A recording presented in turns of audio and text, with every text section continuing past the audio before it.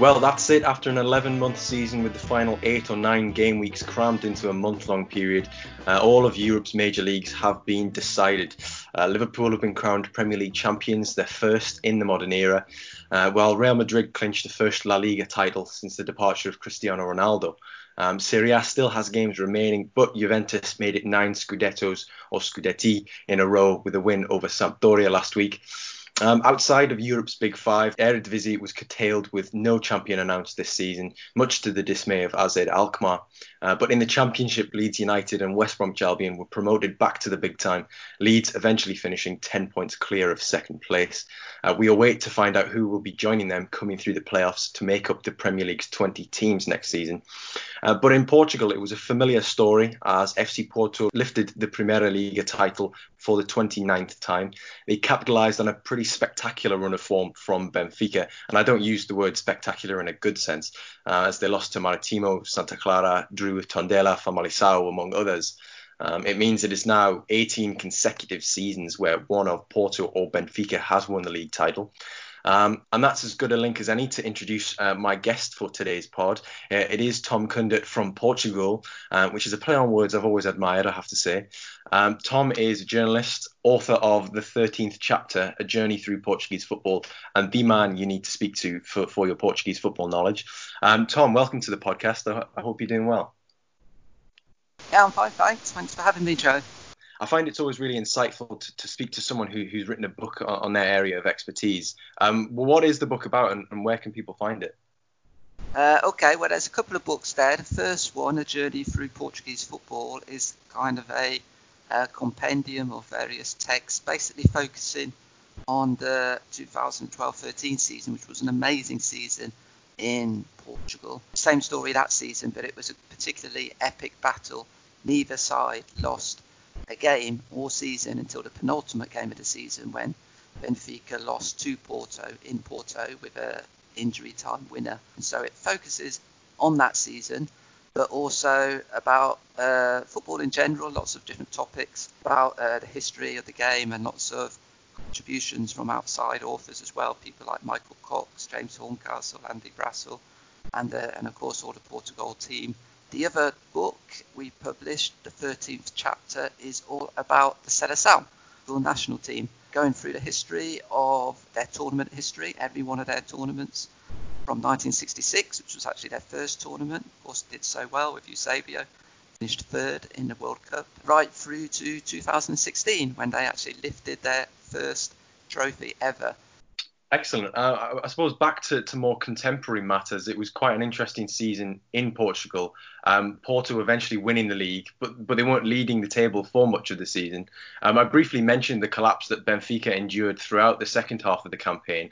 And I suppose from your privileged position, what was it like to see such an unprecedented run of form from one of the country's biggest clubs? It really was unprecedented, that's right. And like you said earlier in your intro, spectacular, I think is the right word. This just doesn't happen in Portugal. You know, the Sporting, Porto and Benfica, you know, they're so far ahead of the rest. You know, if they lose or if they fail to win in 2 or 3 games, it's a crisis. And Benfica in 12 games in all competition, 12 or 14 games, I think they won 2. Absolutely incredible loss of form. And of course, I say the big 3, but also has really been the big 2 the last few years, and Benfica and Porto have been so far ahead of the rest. Yes, so it ultimately cost Bruno Lage his job at Benfica, conceding his grip on that title, which would have made it 6 title wins in the last 7 seasons for Benfica. But what does that mean now for the club? Will Nelson Verissimo remain as the team's head coach and oversee something of a rebuild? What's in store for them? No, he won't stay because there's quite sensational news which broke a few days after Bruno Lage was dismissed, or he walked away, he resigned actually, which was that Jorge Jesus will be returning to Benfica. Of course, Jesus had this fantastic year in Brazil at Flamengo. So there's been quite a lot of talk, really, almost ongoing, you could say, almost from the moment Jorge Jesus left, that he would perhaps return to Benfica one day. He left in very acrimonious circumstances, and so a lot of Benfica fans aren't too happy about it. But of course, he was a fantastic success at Benfica. He won the title 3 times in 6 years, which was remarkable when you think that in the previous 15 years was probably the darkest time in the club's entire history. They'd only won the title once. And so it's going to be very interesting to see if he manages to achieve the same sort of success again. Yeah, that's really interesting because Jesus is sort of is an icon of Portuguese football, as you mentioned. But I mean, we've talked about Benfica, but I suppose it's only fair that we give as much airtime to the champions, really. Porto, who were relentless from the restart in early June, dropping just 4 points, I think, until the title was secured, of course. From the Porto side, who in particular impressed you during those last 2 months or so? Yeah, they've done really well, Porto. I think you have to say Sergio Conceição has, you could say, almost kind of miraculously brought Porto back to the top of Portuguese football. He's won 2 out of his 3 seasons. He's won the title twice in his 3 seasons there. And Porto are really in very bad shape financially. It's not the best of squads, to be fair, to be blunt. Although you could say this for the whole of Portuguese football, that the level of quality has reduced quite drastically from 5, 10 years ago. Porto, they've got a squad which Sergio Conceição has got the absolute best out of. The standouts, I'd say some of the players brought in have done quite well. The goalkeeper, Augustin Marchesín, Argentinian, I've been very impressed with him. He's proved a good buy. Jesus Corona, the Mexican winger, who's actually plays at right back, or he played at right back for a large proportion of the season. And he's an excellent player. Really Porto's most creative outlet in quite a workmanlike team. But he was a real creative outlet. He, is always a bright spark. And of course, the left back, Alex Telles, we can't really overlook his contribution. He's a left back, but his provides an amazing amount of assists and goals. But Brazilian left back, really, really top performer him as well, and probably, unfortunately for Porto, Telles especially will looks like he'll be on his way this summer. With this being the Scouted Football podcast, of course, we should probably get to the under-23s. But beginning with Porto, the champions, they probably aren't the focus of our interests today. But we should begin with them. But they do have a few young players who've had sort of bit part roles in the first team this season. Fabio Silva, Romario Barro, Diego Leite, Vitor Ferreira, and the like. These are all very promising players, and rightly so have sort of been kept relatively on the fringes this season. When they have played, have they impressed you? And do you think they all have a future at the club, or will some need to move elsewhere? Who do you sort of rank highly among the younger lads at Porto? Yeah, well, I'm glad we start this conversation about youth football on Porto because, of course, everyone knows that Benfica's academy recently has just churned out an amazing number of really high quality players, and of course, before them, Sporting had no end of fantastic talents coming out of their academy, and it's interesting what's happening at Porto because I think there's a bit of a shift. I'd be lying if I said that they contributed a lot. The homegrown youth players contributed a lot to this championship. They didn't. You mentioned it there, and you're absolutely right. They were pretty much on the fringes, but there has been a definite shift. They've had to really focus on their youth setup. If you can't go out and buy these fantastic players, you've got to make them. And they've done their academy hasn't been as spectacularly successful as Benfica's over the last few years, but they have had some big successes. Of course, André Silva, Diogo Dalot, 2 players who were sold for a lot of money, and Rúben Neves, of course, another one. That kind of signalled a bit of a sea change in how Porto looked at their academy. Unfortunately for them, those 3 players, 3 fantastic players, they had to sell them because of their financial problems. But now I think some of their younger players, perhaps they'll be looking to keep hold of them. In 2018-19, Porto became the first Portuguese side to win the UEFA Youth League, which of course, the Champions League for under 19s. you've got the best academies in the world competing in that, haven't you? And so to win that was really quite a feather in their cap. And this year, 8 players who were part of that team have got minutes in the senior team. None of them were really key parts of the team. You can't say that, but all of them came in, and almost all of them, they had bright moments, and they looked, they didn't look overawed, and they looked like they might make a big contribution. Fabio Silva is one we really like at Scouted. I mean, who doesn't like a striker who scores goals and sports a great haircut? Youngest goal scorer and league goal scorer for FC Porto, and the youngest scorer at the Estadio Dragao. I mean, how high are the expectations of him amongst Porto supporters, but also those who follow Portuguese football in general? Yeah, they are high, and he's looked good. When he's come on, like I said, he hasn't looked overawed. Really, I think he suffers a little bit from his style of play, which doesn't really fit into the mould of Sergio Conceição's team. Sergio Conceição likes big, strong, physical forwards. You just look at the forwards they normally line up with: Musa Marega, Tiquinho Suarez. Fabio Silva is a smaller, more diminutive player, darting striker, very skillful, really alert.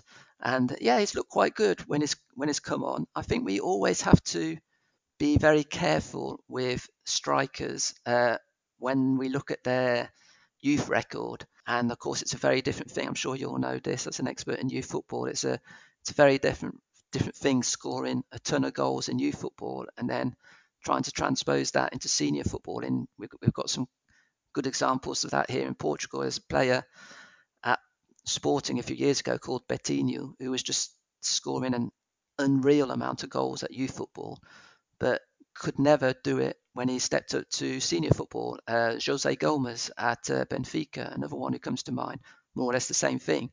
Fabio Silva, I think it's a case of wait and see, but he's, the signs so far look good. Like you said, he got the record for the youngest ever starter. Well, first of all, the youngest ever player to make his debut in the league, then the youngest ever starter and the youngest ever scorer for Porto. So that certainly means something.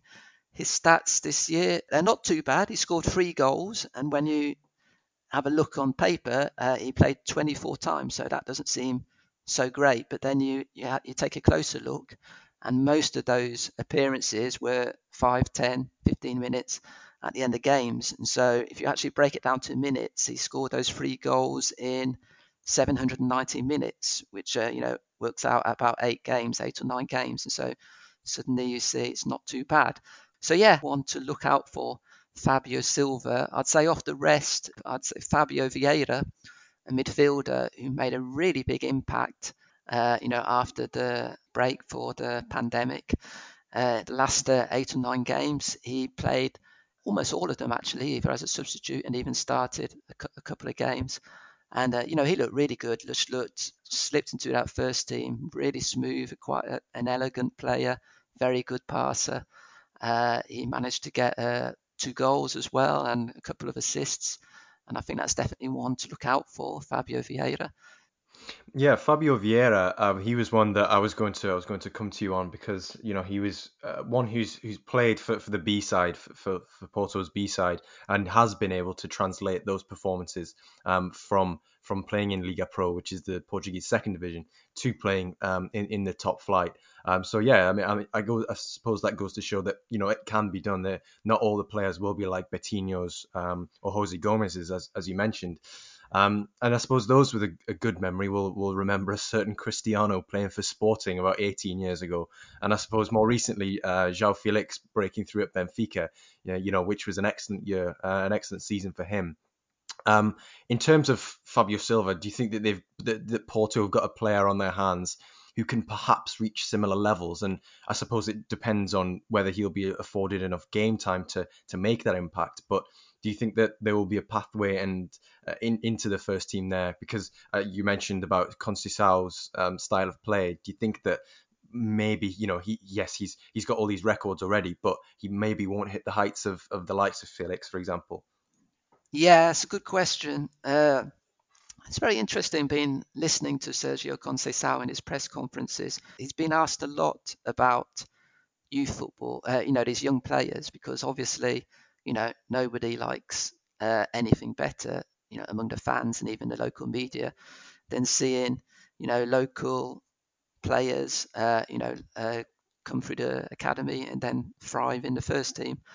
And so there's been quite a lot of pressure for him to, outside pressure to play these kids a bit more. And he's been quite, I'd say he's been kind of drip feeding them into the first team.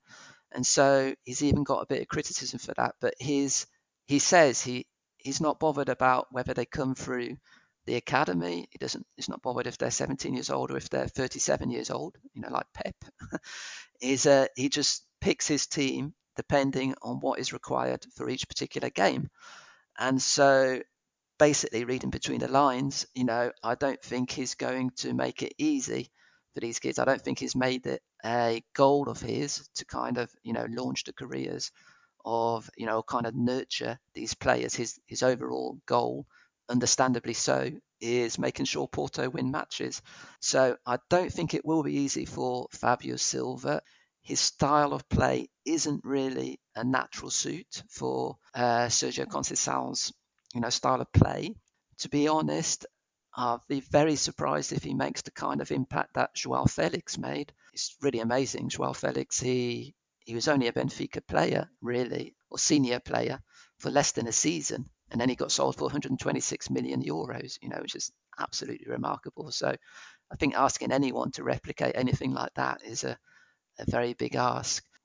Mm. Definitely, and I kind of resonate with what you're saying there because who is going to realistically replicate the astronomical rise and success that João Felix had? It's an unrealistic expectation. But I just wanted to sort of gauge your expertise on that particular area. Moving on, I'd really like to draw particular attention to Sporting because under Rúben Amorim, the new head coach, he's really ushered in a policy of essentially, I'm going to see how many teenagers I can get on the pitch at once, which, from a scouted perspective, is fantastic. And I suppose a couple of those have really caught our eye. And one in particular has allegedly, I say with air quotes, caught Arsenal's eye, and that is Gelson Fernandes. And he's only really played a handful of minutes so far. But one of the teenagers to have really made his place in the team his own since breaking through has been Eduardo Quaresma at centre-back. Who seems like a really good ball progressor for his age, especially. He's tremendously confident too in sort of that back three as the right-sided centre-back. Tom, what are your thoughts firstly on sort of the wealth of players that are being given time at Sporting under Amorim, but also Quaresma in particular? Well, yeah, you're absolutely right. Quite an exciting time for Sporting in terms of their youth products, which is, of course, a club which is steeped in history of producing fantastic talents. Of course, the only club in the world who has produced two Ballon d'Or winners out of its academy in Figo and Ronaldo. And it really was what defined Sporting for years and years. Just this amazing academy they had. They quite often, 10, 15 years ago, I'd say for good stretches, you're talking about 5, 6, 7 years, their team would always have 7, 8 homegrown players in, and they were doing quite well at that time as well, unlike now. So why has this changed all of a sudden? Again, out of necessity. Sporting are in a terrible way financially, like most Portuguese clubs, and even on the pitch, they've done really poorly over the last few seasons. And so Rúben Amorim came in and he made it his policy, and the president, Frederico Varandas, said it was their policy now. They'd be focusing, kind of going back to their identity, as it were, focusing very much on, their youth players. And of course, we've heard this so often from so many presidents and managers. No doubt about it. That's exactly what he's done. It's quite remarkable since football restarted. Most games, Sporting started with 7 or 8, that's at 22 years old or younger players. And, a lot of those were teenagers. And some of them are very exciting. I'll come on to Quaresma in a little while. He's certainly one that's raised a lot of eyebrows. But I think the one who's really impressed me, without any doubt, is Nuno Mendes, the left back. he really does look a fantastic prospect. And a lot of talk already about Manchester United being interested, sniffing around. And from what I've seen, quite honestly, I'd say he is definitely the player at Sporting who looks most likely to go on and make it very big.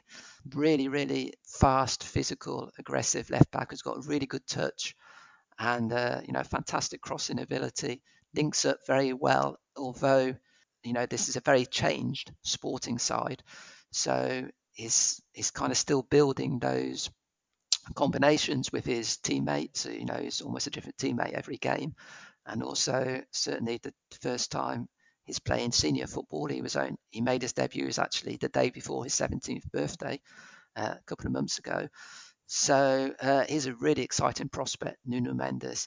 And yeah, without doubt, the guy you mentioned, Eduardo Quaresma, no relation to Ricardo, he looks really good as well, really good for like you said, right-sided central defender in a three-man defence. I think what has stood out has been his confidence, his passing ability. He's good in the air as well, aggressive. He's still quite raw, I'd say. He looked really good when he was thrown straight in after the resumption of football, the away game at Guimarães. I'm remembering especially. It's probably Sporting's man of the match in that game. But he's still raw, and his positioning still leaves a little bit to be desired. And he was actually quite shaky, I'd say, in the two or three of the games I saw, in person. He was actually quite shaky. I think he was brought off in one of those matches. So still got a lot to learn, but tremendous potential. Two very exciting players there, and of course a third one who's really made a bit of a splash since the resumption is Jovan Cabral, the winger, who's just been fantastic. He's a really explosive player, and he's always had the ability to do something fantastic on the pitch. He scores a lot of long range goals, scored two successive free kicks, direct free kicks, quite spectacular. One in off the bar, another one right in the top corner. He's a very interesting player, Jovan Cabral, because he has this ability to do these amazing things, but then his decision making in the past was so bad that that would almost be his only contributions. He'd do something amazing, but then for the rest of the game, he'd be almost a little bit of a liability for Sporting. But he's really come on leaps and bounds, and his whole general play, his link-up play, has been excellent. And I think he's the player who has really come on a lot since. I suppose you can't give the credit to Amorim, just to Amorim, but he's really looked Sporting's most dangerous player, and quite in a team which has really struggled going forward. He's really been the one bright spark for Sporting. Yeah, you were kind of glowing in your praise there for Nuno Mendes, the young left back, who has recently signed a new contract as well, which runs until 2025, the same as Eduardo Quaresma. So you can see that Sporting are protecting their assets there. Players who could potentially make them a quick buck in future, or a considerable amount of money that's going to help them get out of those financial difficulties. I know he's only played around 700 minutes or so, but do you think that Mendes could perhaps hold down that place in the team as sort of the left-sided, sort of left wing back type player in the 3-4-3 going forward? In terms of next season, who realistically is going to be challenging him for that position? Because just looking down Sporting squad list, they do have a lot of young players, but they do have a lot of more seasoned veteran, maybe not veterans, but more seasoned professionals. Who Yeah. do you think that he could perhaps really nail down a spot and have a breakout season as sort of an 18-year-old left wing back for Sporting next season? Oh, absolutely, yes. I think the problem for Sporting would be trying to keep hold of him, because I think he'll have some suitors already. But if they manage to keep hold of him, I think there's no doubt about it. Since he came into the team, which was straight after I'm not sure if it was the first or the second match after the break, the resumption of football, uh, he hasn't left the team. He's been a starter every game. And when Sporting sold Bruno Fernandes and then and Bas Dost, of course, earlier this season, I think most people would have said their best player is Marcus Acuna, the Argentinian, who precisely plays usually at Sporting at left back. And so that hasn't made a difference at all. Acuna was injured when football resumed, so that kind of opened the door for Mendes. But then when Acuna was back up and running again, Mendes kept his place in the team, and it was quite interesting because Rúben Amorim, he actually changed the position of Acuna, I suppose, to accommodate Mendes, or to make sure Mendes was kept in the team. And so Acuna was actually the left-sided centre back in the three-man defence, which is quite interesting. It's not a position you would have expected a player, who's notionally a winger to play, but he's a really high-quality player, Acuna, so he did a fairly good job there. But I think Mendes, he's already nailed down that spot without a doubt. Provided he stays at Sporting and provided he stays injury free, I think there's no doubt about it. That's his position.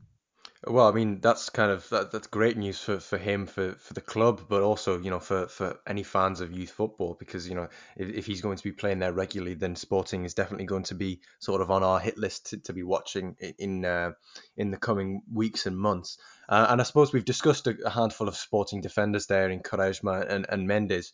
And only one attacker. So I suppose it's only fair to balance it out with another attack. And this one isn't a Portuguese product per se. Rather, he's Ecuadorian, which is interesting in itself because, Ecuadorians typically you think, perhaps Antonio Valencia, and then maybe you're thinking further down the line, there's not too many more notable Ecuadorian players. But Gonzalo Plata at Sporting signed for around €1 million at the beginning of 2019, which is coincidentally when I first came across him playing at the under-20 Sudamericano.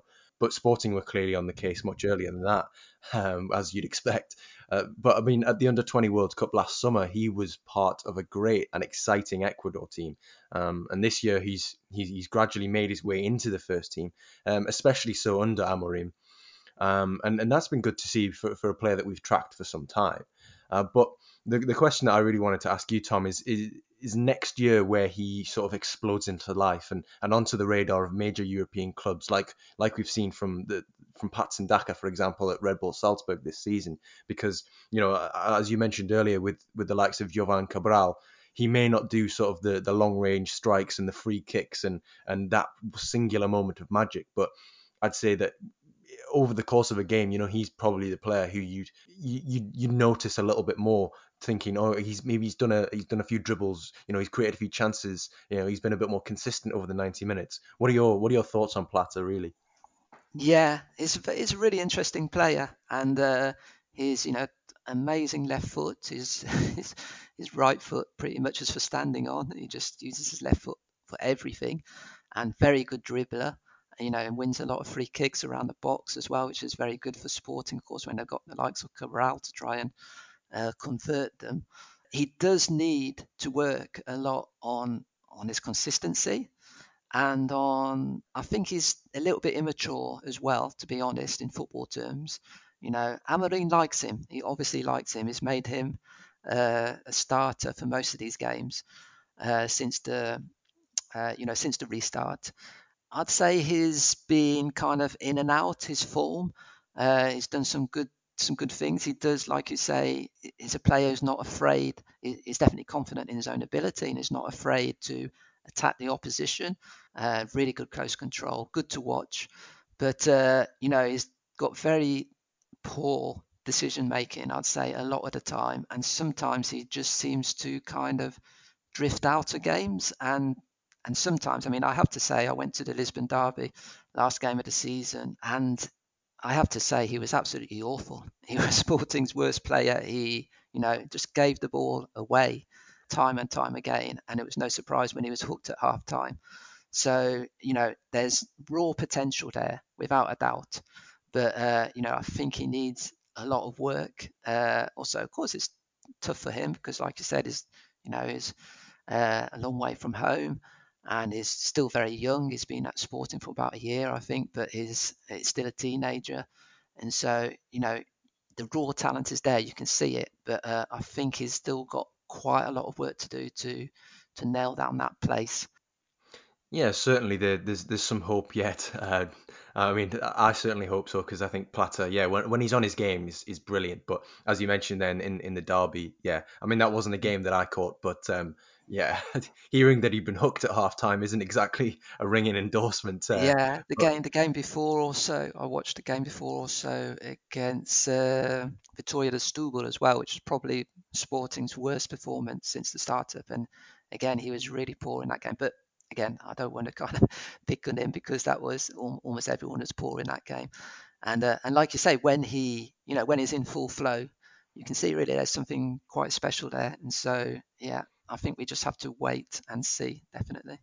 Yeah, and he's still young and he still has plenty of time to learn on and work on that footballing IQ or footballing intelligence, as you put it. Now, this podcast this episode has effectively mirrored Portuguese football in a way. You know, it's been dominated by the big three so far. Rest assured, we are going to get on to discussing some players at Vitória Guimarães and Sporting Braga in a little while. But for now, I just wanted to gain a little bit of clarity on a situation which seems like a perplexing one for anyone who followed Benfica when João Felix was there, because he wasn't the only young player who was pulling up trees, just perhaps in the most spectacular fashion. Florentino Luis was also there, who and still is, and we thought he was brilliant. Really secure defensively, worked well alongside Gedson Fernandes. However, this year it's been really different for him, and I suppose it's probably been quite difficult for Florentino. He hasn't played a lot at all. Why has that been the case? Why has he been out of the team? Has there been sort of maybe an intra-club politics playing a role there? Yeah, I think you've really hit the nail on the head there. It's more to do with politics maybe and finance than the actual quality of the player. Because, like you said, he was, Florentino was absolutely brilliant last season. Uh, Joao Felix got all the plaudits, and rightly so, for that magnificent run that Benfica had to overhaul Porto and win the championship under Bruno Lage. But Bruno Lage, the manager at the time, brought in a lot, who was the former B team manager, brought in a lot of the young players, and most of them did very well. And as well as Felix, of course, who was just outstanding. Florentino Luis was also absolutely superb. I remember hearing one or two actually Portuguese football journalists. I remember one, Luís Cristóvão, who I respect a lot, radio journalists and TV journalists, and he was saying that if he was a rich European club, he would, and he was sent to scout Benfica, for the next big star. He said he would recommend buying Florentino Luis and not Joao Felix. So, I'm not quite sure about that, but It's a very big call. that kind of, shows you how, what an impact he had and how important he had. He really was a fulcral part of that team, and looked, just we were talking about maturity a little bit earlier, weren't we, with the likes of Cabral and Plata, and Florentino Luis just was kind of the opposite. He just looked so mature. He just looked so at home, in even in the big matches and in European matches. Really, really classy performer. And so, people really expected him to kick on this season. There was already quite a lot of rumours that big clubs were interested. Juventus, for instance, has been constantly linked to him, and still are actually. At Christmas time, or in a January transfer window, Sporting went and bought Julian Weigl from Dortmund, which was a bit of a feather in their cap, for them, and even for Portuguese football. Such a highly rated player. A couple of years ago, it's one of the top talents in Europe, you could say. I know things haven't gone quite well for him since, but really class player. And Benfica went out and bought him, but he played in pretty much the same position as Florentino. And when you go out and spend 20 million on a player, and you're a Portuguese club, so that's a hell of a lot of money for a Portuguese club, you really have to play them every game. And so he did. Weigl played, and he's looked good. He's looked like a classy player that we all knew he was. But unfortunately for Florentino, that's seen him, pushed to the sidelines. And I think what surprised people is that Florentino, instead of, perhaps moving to the subs or perhaps changing the formation a little bit to fit him in there, or perhaps giving him, alternating occasionally with Weigl. He was pretty much just frozen out, which was very surprising indeed. He barely played a minute after Weigl's arrival. That changed when Bruno Lage resigned for just the last few games of the season, last 4 or 5 games of the season, and Verissimo took over, and he was brought back in, Florentino, occasionally playing with Weigl, actually, which, proved it could be done. And, and he looked good. Again, he looked really good. So it's really a bit of a mystery what happened there. But yeah, he's definitely, I would say, probably Benfica's most exciting youth player at the moment, and definitely one of the best young players in Portugal. Yeah, certainly. That's the case that we thought as well with Florentino, and that's why it was so perplexing to us that he wasn't playing football. And obviously, it goes to show that you were able to fit both Florentino and Weigl into the same team, so it could be done. Just moving on from the big three, Sporting actually finished fourth this season, so I suppose we must give some time to discussing Braga, who finished third, who will be in next year's Europa League group stage once again. And now, before I get stuck into the who's who at Braga, if you're listening to this and you haven't either visited or seen Braga Stadium before, please do so right now. I mean, it's called Estadio Municipal de Braga, and without giving the game away, it is pretty unique. Anyway, enough about that. But the star of the show, who won't be at the Quarry, as it's aptly nicknamed, a little bit of a hint there, next season, is Francisco Trincao, because he has already secured a 30 million euro move to Barcelona in January. And I suppose I'll let Tom wax lyrical about why he is so entertaining. But what is it about Trincao that has sort of attracted the attention of a club like Barcelona? Yeah, well, again, one of these, it was kind of a flurry of, well, Portugal always produces very good youth players, don't they, and youth teams, and they won the under-19 European Cup, European Championship a few seasons ago, or 2 or 3 years ago, and he was really pretty much the star of the show. So we all knew that he had great potential. I was quite surprised, and I think a lot of people were quite surprised when Barcelona, paid 30 million for him in the January transfer window. We have to remember he wasn't even a nailed-on starter for Braga in the first half of the season. And Trincao, he looked really good when he came on, but like I say, he wasn't a nailed-on starter. They sold him to Barcelona, and ever since then, I suppose I don't know, maybe they thought, oh, okay, we've got our money for him. Now we're going to get the most out of him from a sporting sense. He's been a undisputed starter, and he's been absolutely superb. And his 30 million is a lot of money, but you can he's 20 years old, and he's made such an impact that you kind of think it's probably money well spent, or possibly money's well spent. He's been really, really good. Basically, he's wide midfielder, really good at bringing the ball forward. Transitioning the ball is he can go either way. He can go outside the fullback, or he can cut inside. He likes to cut inside a lot. Generally plays on the right, and he's got really good left foot. He's scored some spectacular goals, and a lot of assists. But I think what impresses me most about him is just, again, his maturity. Very good decision making. He's just continues playing senior football in the same way he played youth football, which, as you know, isn't an easy thing to do. You're stepping up, and all of a sudden, instead of facing other young, raw, green players, you're coming up against tried and tested professionals, or veterans who've kind of all been around the block, and even so, he's managed to stand out and to make his mark. So, yeah, I'd say at this time it's probably you could say if Joao Felix was kind of the golden boy of Portuguese football last season, you could say that Trincao is this season, in that he's probably the player which excites people the most, and thinks perhaps this is Portugal's next big superstar. Of course, a lot will depend on how things go at Barcelona. He was bought by Barcelona, but then he was loaned back immediately to Braga.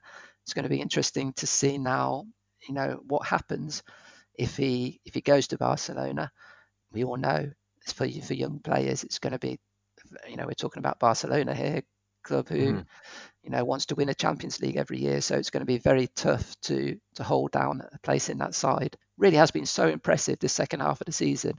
But yeah, definitely, a very exciting prospect. It's essentially it's a baptism of fire for any player going to Barcelona. Never mind a 20-year-old who doesn't have sort of domestic experience outside of Portugal. So yeah, it'll be interesting to see how he adapts. And even if he doesn't do very well almost immediately, then I think the jury should still be out on him for quite a while, because as you say, he's only 20. And just drawing back on what you were saying about his form for the youth international sides, I remember him from that under-19 European Championships win back in 2018. Because he was alongside João Felipe, also known as Jota, who's Yeah. at Benfica, and they were both tremendous. Both coming from the wings, switching positions, scoring goals, trying those audacious bits of trickery. I mean, I won't lie, it did, like yourself, it did surprise me a little bit that Barcelona did come in for him at such a fee. But he's backed it up with some really fine performances since the restart, since he's been back on loan at Braga. But just sort of away from the football pitch, 30 million euros isn't a huge amount of money to Barcelona, Yeah. but it is to Braga. If it's spent wisely, how useful can that money be to a club in the Primeira Liga? Oh yeah, absolutely. That's just one more thing on Trincao. It's really interesting what you say, because going, like you said, going to Barcelona, even if you're a seasoned professional, is quite a daunting task. And we saw that, of course, with Andre Gomes, who unfortunately didn't really, have a very good time there. Although you could argue that he was almost not given a chance, especially by the fans. Uh, but I think in some ways, a 20-year-old player going there has got a little bit of an advantage in the sense that, people won't be expecting him to go there and be the best player on the pitch. And so, and kind of the audacity of youth as well. Maybe he can try one or two things which, if they don't come off, people would just say, "Oh, okay, he's still green, he'll learn." So it's going to be interesting. I think this will be it's a really good opportunity for him, and I think it will be interesting to see how he handles that pressure, because, like I say, I think for a 20-year-old, even at 30 million euros, going to Barcelona is perhaps easier than for a 25-year-old or 26-year-old. And of course, he'll have Nelson Semedo there, the Portuguese, to kind of help him find his feet, hopefully. So yeah, that's going to be interesting. Yeah, as for Braga getting that windfall, yeah, you're right. The emergence of Braga has been really one of the stories of Portuguese football in the last 10, 15 years or so. Historically, it's just such a league so dominated by the top three. In 85 years of the Portuguese league, 83 years, it's been either Benfica, Porto, or Sporting have won the league. Only twice has one of those teams not won the league. So that gives you an idea of exactly how dominant or how much of a gap there is between. There's a huge gap in terms of finance, in terms of trophies, in terms of fan base between those three and the rest. But Braga, they've been really consistently, steadily building up, and and like this season finishing third again. And they've done that. They've finished in the top three quite a few times the last few seasons. Finished second once. They were actually in the running to win the league until the last game of the season. That's in Jorge Jesus' first season in Benfica back in 2010. So won the cup a couple of times since then. Won the League Cup. So they're really a club that's really well run and is building step by step. And their president, Antonio Salvador, who has kind of overseen this progress, he's made no secret that his big ambition is to see Braga win the Primeira Liga, to become Portuguese champions. And so I think this 30 million euros they got for Trincao will be hugely important. Perhaps not for going out and buying a tremendous amount of players, but basically for securing the best players they have. There's not much doubt about it. Braga's squad, player for player, is stronger than Sporting squad, and so they'll be able to presumably hold on to their best players. I think it certainly won't be a question of finance, perhaps only if a player feels that they need to have a step up in their career, perhaps going abroad. Will they leave? And they've got some, really, really very top quality players in that side. Ricardo Horta comes to mind. Scored no end of goals. Doesn't quite fit into your youth category, I suppose, of this show. He's 25 now, but he's a great player. And if they can keep hold of him, that will make a big difference. They've got really good goalkeeper as well, Mateus, Brazilian goalkeeper. They've got one or two interesting young defenders, especially David Carmel. So they've got a good, well-rounded squad. Yeah, I think that 30 million euros could really see Braga even consolidate themselves further. And maybe we're not far off the time where we have to be talking about the big four instead of the big three, which is obviously a good thing for Portuguese football.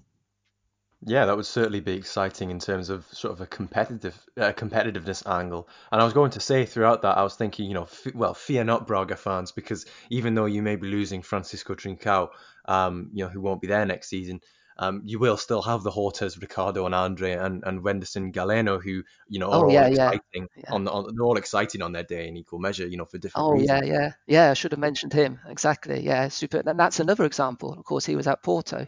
Yeah, Uh, exactly. Yeah, he was and then at obviously went to Porto. Rio Ave. Yeah. Yeah, yeah. And quite a few people were surprised actually when Porto sold him because, he was really good on loan at Rio Ave, and even at Porto, he showed flashes of, what he could do, and Braga bought him, and he's been really good this season as well. Yeah, moving further down the final standings and missing out on Europa League football this season, or next season rather, Vitória Guimarães, who gave Arsenal quite a good game in both fixtures earlier this season in that competition, but they won't be there. That was in part due to sort of the dynamism and the individuality of Marcus Edwards. And, to anybody listening to this podcast on a regular basis, you will have heard us, discussing Marcus Edwards because, he's a former Spurs prospect playing abroad, which isn't exactly, gone down the well-beaten track for a lot of young English players. But plenty's sort of been made that he has a 15 million euro release clause, and allegedly around half of that is owed to Spurs in sort of a sell-on clause. But what is sort of the word coming out of Portugal regarding Edwards and his future, and sort of how have you found him in the league this season? Because he does come across as sort of a one of a kind sort of player. Oh yeah, it's been brilliant. It's been really good, Joe. Yeah, it's really surprised me. I didn't obviously when he came, it was a bit of a coup. I admit I didn't really know anything about him, but reading up on him and how he was highly thought of at Spurs, I was quite excited to see what he could do. Took a while to get going. Only really, became a regular from about October onwards. But he's been really good. Really, really, really exciting player. Very low center of gravity. What really impresses me about him, or what real feature of him, is so direct. He just gets the ball. He's got one thing on his mind, and that's to attack the opposition net. And in some ways, I think is quite similar to Portuguese forwards. Maybe perhaps that's why he's managed to adapt so well here. In that he's quite small, very skillful, speedy.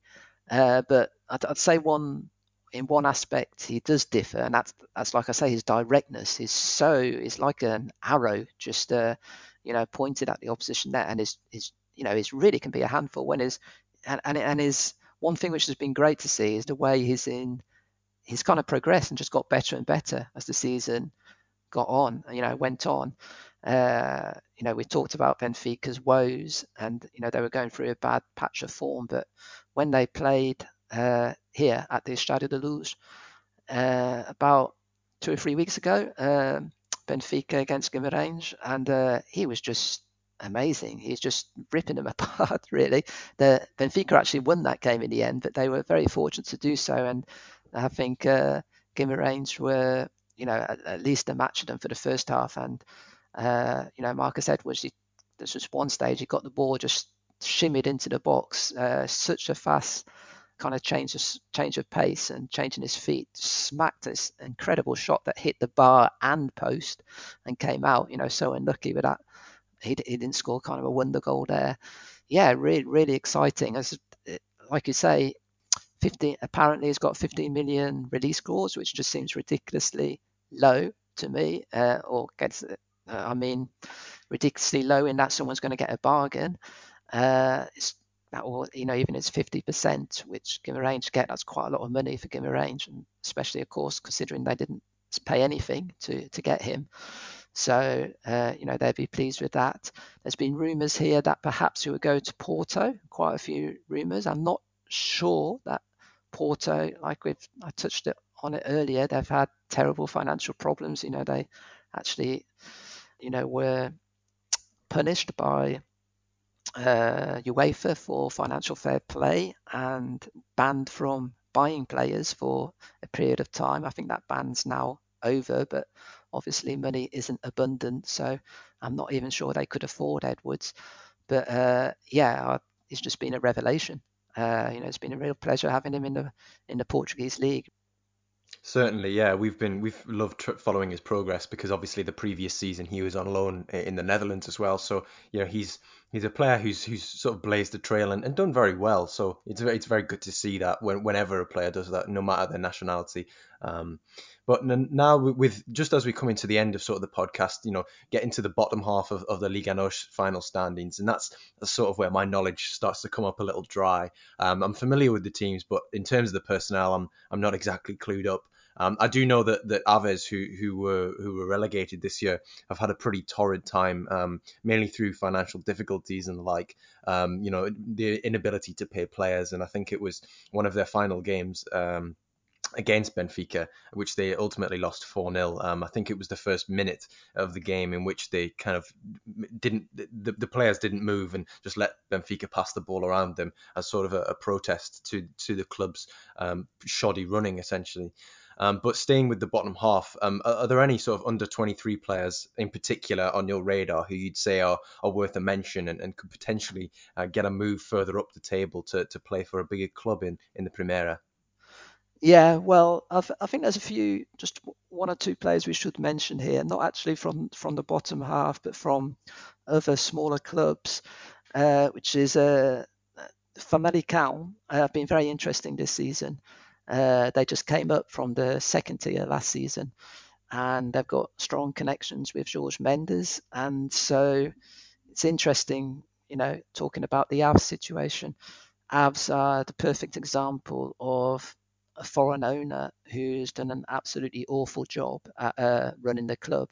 There's a Chinese owner, I think, who bought most of the shares of Avs and ran the club, and it's just run it into the ground, complete financial mismanagement. And there was even question marks about whether they would survive as an entity, and if they did forfeit those last matches, which did seem to be very much on the cards at one point, that would have led to an automatic ban from the professional leagues for, I think, 8 or 10 years or something. So, it's a very sad story for a club which is from a small town and which experienced probably without doubt, the biggest highlight of its whole history just 2 years ago when they won the Portuguese Cup. Pulling off a bit of a surprise, big surprise, beating Sporting in the final. So, yeah, it's been very sad the way they've, fallen from grace. But like I say, that's a perfect example of a very poorly run club who's been bought by a foreign owner. It shows that you have to be very careful with, the owner you choose. But another example on the other end of the scale is Famalicão, who also have been bought by a foreign owner, an Israeli businessman. But they've done really well. And they've, like I said, they've got strong links with Jorge Mendes. And so in some ways, I think you can say that they've used their club as a bit of a shop window for players. But again, that's not such a bad thing, because really everybody benefits. The young players, they get to play in a top league. They get to develop Famalicão themselves. They get some very talented youngsters who otherwise they would never be able to dream of getting. I mean, most of these players are, or a lot of these players are on loan from clubs like Atletico Madrid, Valencia, and the likes. And I think here we have to flag up, flag up 3 players, especially 3 or 4 players from Famalicão, which the player who's actually hasn't had that much fanfare, but it's really impressed me, is Croatian midfielder called Uroš Račić. Is giant of a player. I think he's almost 2 meters tall, but really good midfielder. Obviously, such a big frame and physically strong. You expect him to make an impact in midfield just from his physical attributes. But what really impresses me is his kind of raking passes. Kind of reminds me of some of those Glenn Hoddle passes of yesteryear. I think I might be showing my age a bit there, but he's a really good player. There's got two Gonçalves, players whose surnames are Gonçalves. They're not actually related, but Pedro Gonçalves, a midfielder, and Diogo Gonçalves, forward, on loan from Benfica. 2 really good players there, and their centre back, Nenhum Pérez, who's on loan from Atletico Madrid. Again, just 20 years old, but really mature for his age. One of the best centre backs in Portugal this year, without a doubt. And up front, Tony Martinez as well, young Spanish striker, also looks really good. So I think there are players. Of course, the problem with this model that Famalicão have, it's not really a long-term model in terms of building a team, because almost all these players will probably be gone this summer, back to their parent clubs or perhaps being sold. But I think that's one, especially for people who are interested in scouting and young footballers. They should really try and check out Famalicão, because this is something I expect them to do recurrently for the next few years to look out for. Absolutely, yeah. This sounds like a handful of names there. That I mean, a few that I hadn't come across. I was aware of the few Atletico Madrid guys at Famalicão, with Nehim Perez and Nicolas Chapacase, Yeah. from previous youth international tournaments. But no, there's certainly a few names that have even been flagged up for me there. And I suppose we're approaching the point of the podcast where we're into added time, and the final whistle is going to sound. But huge thank you to you, Tom, for answering my list of questions. I mean, it's been really satisfying to get your account, firsthand on what has been an intriguing season in Portugal. And so, as I look ahead to the following next few years, I mean, your work is fantastic. I've been following it as my primary source of Portuguese football news for years, and I thoroughly recommend following Tom on Twitter to anybody who wants to stay in the loop with all things Portugal. But if you've got anything that you'd like to promote, I mean, now is so the time to do it, really. Yeah, not really. Well, I suppose the best thing to do is just to follow my Twitter, because anything I do, I just flag up on there anyway, even if it's not on Twitter. And so that's my Twitter handle is Portugal1, which is Portugal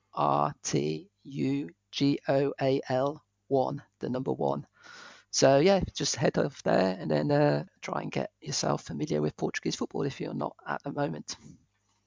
Definitely so, and I can't recommend that enough. That's Portugal at Portugal1, if you want to follow Tom on Twitter. Don't forget to subscribe to this podcast on whichever platform you use, whether that be Apple Podcasts, Spotify, or another. And please let us know if you've enjoyed listening by giving us a generous review. No nasty ones, please. That's all from us. I've been Joe Donoghue, and you've been listening to the Scouted Football Podcast. Thank you for tuning in. See you soon. Bye-bye.